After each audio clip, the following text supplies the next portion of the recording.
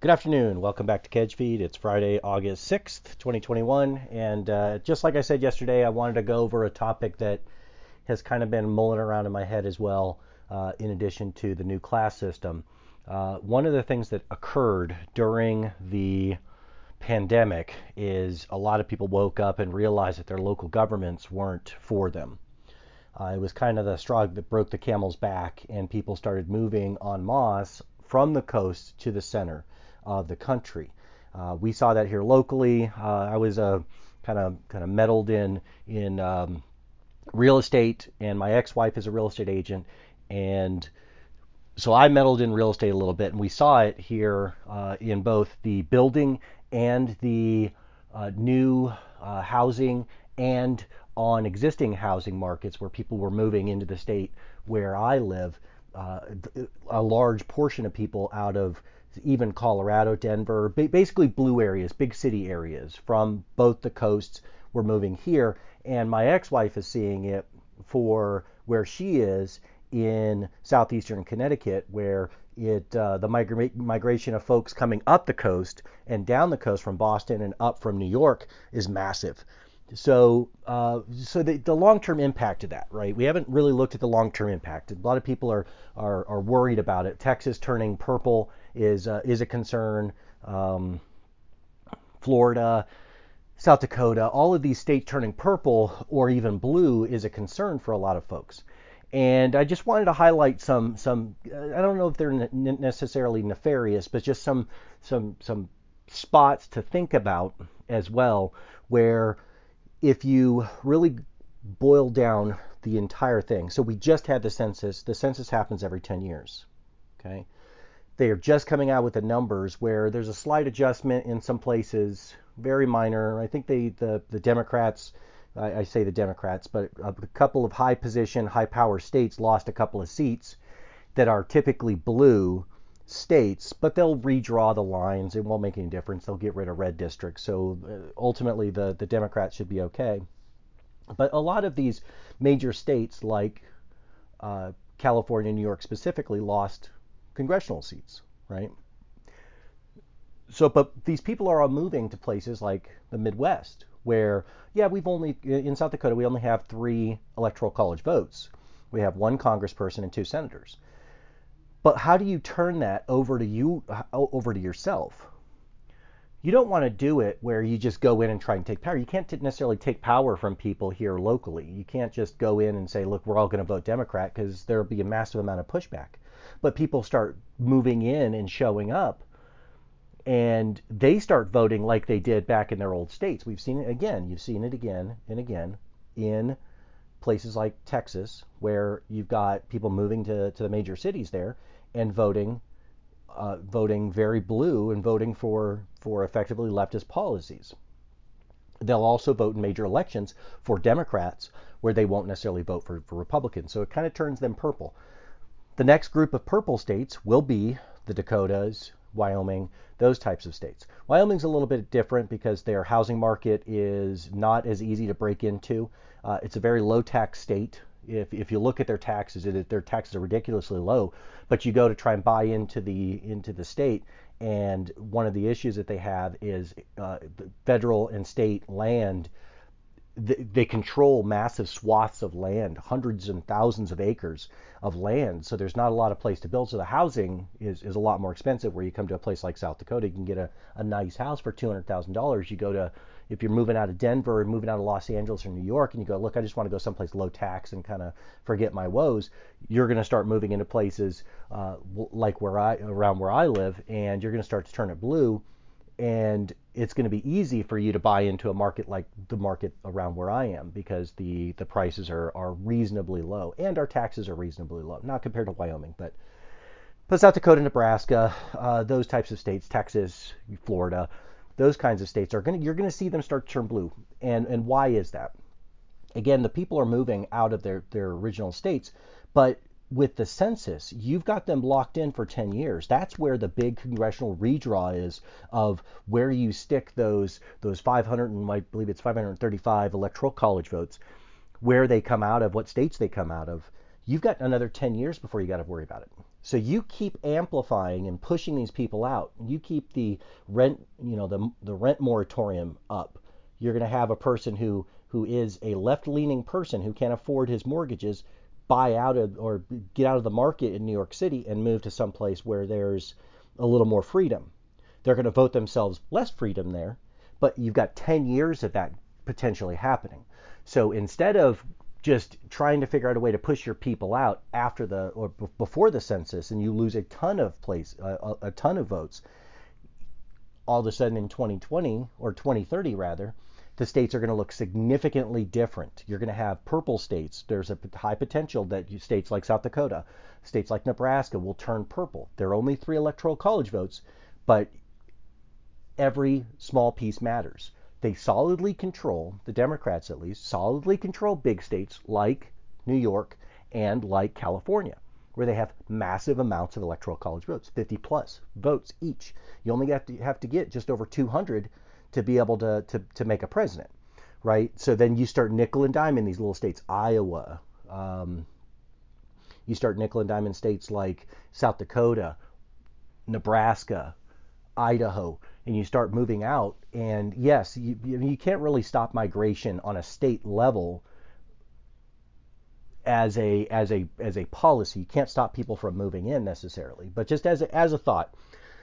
So at the end of it, I guess to kind of put a bow on the entire thought is we've got 10 years where Democrats are going to be able to take full control over states like South Dakota. South Dakota has 2 big hubs where it's Democrat controlled ish. You've got a lot of the rural area, just like any other state. Illinois is the relatively the same way. You've got the big hub, Chicago, and then kind of the adjoining cities to that. They all vote blue, but all of the rural communities vote red. So you got a lot of people controlled by who are just kind of leave me alone kind of folks who are controlled by a central government inside those big cities. Our capital is only about 35,000 people, but you've got on the eastern side of the state, you've got Sioux Falls, and then you got Rapid City on the western side of the state that are the majority, the bulk, I shouldn't say, it's not the majority, but it's the bulk of the population that live in those cities. They don't necessarily vote red, however, they can be overturned.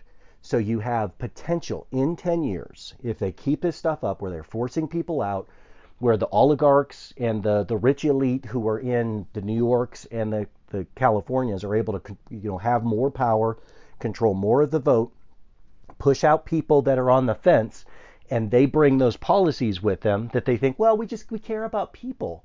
We care about somebody being able to go and not have to spend money on food if they can't afford food. Just those simple, easy, what seems reasonable type of views. When you push those out into the other smaller states, you start turning those 3, 4, 5 electoral college vote states over to the Democrat side. So again, I don't know if it's nefarious. I'm not saying it's a conspiracy, anything like that. It could very well be. It would be a grand plan. I don't think people are that good and that smart because they can't really plan that well, if I'm honest. But the end result is going to be the same, whether nefarious or through just doing their business and it just forces people out. The end result is going to be a 2030 redrawing of the lines, guarantees that a state like South Dakota, if it gets up to 1 million, 2 million people, will be blue versus the red state that it is currently. Solid red, 67, 70%, I believe. It's somewhere in that range. It's ridiculously high red, and then you start to go towards closer to 50%, and a couple more policies get put in place, a couple more people get into power, and you've got a full-blown red state in 10 years when the next census comes up. So just again, as a thought, it's something to consider, something to think about, and something to watch for. Nothing you can do about it. You can't stop internal migration inside the country. You can't stop it. There's no legal way to stop it that I can think of. But at the end of it, we're going to end up with a completely redistricted, completely redrawn country by small chunks, small 2, 3, 4, 5 electoral college votes, you're going to see it, and it's going to be more and more and more impossible to get a Republican into office, and making it even more difficult for a third party. I'm a libertarian, so it becomes even more difficult as a third party when one party takes over, or one party sees its powers going away, and all of a sudden it's like, well, I don't want you guys over here, libertarians. You hear it. Libertarians, it's a waste of vote, plus it takes away from Republicans, and then it allows Democrats to get into office. Well, that's funny. The Democrats say the same thing about Republicans. When you vote for a libertarian, you're voting for a Republican effectively. So it's really a weird dynamic, but it's going to make it difficult to get anybody into the executive position. And that's, at the end of the day, what they want is a continuous run of Democrat executives for the country, because they're going to pull more power at the end of it. It doesn't make any difference. So I just that was my thought on that, and I know I said I'd talk about it today, and that's why I wanted to talk about. So some other things I wanted to talk about is I do listen to quite a few podcasts. I listen, if I pull my list up here, if I can get in here and pull my list up, my list of podcasts I listen to for Canon's sake, that's Eric July, Real Talk with Zuby, the Lotus Eaters. I listen to Lotus Eaters because they've got a kind of a different perspective on national politics here. And then I also like listening to about what goes on in the UK and Europe. I was stationed there in the military for a couple of years. Radical with Shane Hazel. Brian McClanahan show, which is fantastic. I cannot recommend that enough. Dave Smith's Part of the Problem. Tom Woods' show, You're Welcome, with Michael Malice. And I have a couple other that I just kind of fill in after the fact, but I won't really necessarily discuss them. One thing I want to do starting next week is I'm going to go through, and my Friday podcast next week, I will hopefully have some type of summary. So if you want to tune in at least once a week, I'll have a general review. You're talking upwards of 20 hours worth of podcast that I'm going to be piling through to kind of give you the highlights and give you the idea. I want to start doing that starting next Friday. That's something that I want to work my way into. And again, just giving you the highlights so that if you don't have an opportunity to listen to those specific podcasts, a couple of them are libertarian. Zuby doesn't necessarily consider himself a libertarian, but he is liberty leaning. Eric July is another person who is more of a libertarian, but he doesn't necessarily vote. And the Lotus Eaters are they consider themselves traditional conservatives like Americans would, but they've got some other views. And then Brian McClanahan's strictly history. So I do want to go, and it'll be a longer episode, probably initially, just to kind of get my thoughts out there as I boil down. I want to get to 30 minutes where I can say, look, this is what's going on in these podcasts. But those 6 podcasts specifically are the ones I want to highlight as the ones that I'm going to, actually 8, I apologize. 8 podcasts are the ones that I want to highlight as what I'm going to be doing next Friday. Okay, so tune in on Fridays for that specific show so that you can keep up to date with some of your podcasts that you may or may not be listening to, and some of the high spots, some of the guests that they've had, and maybe some of the thoughts that they had that struck me as interesting or as groundbreaking, if that makes sense.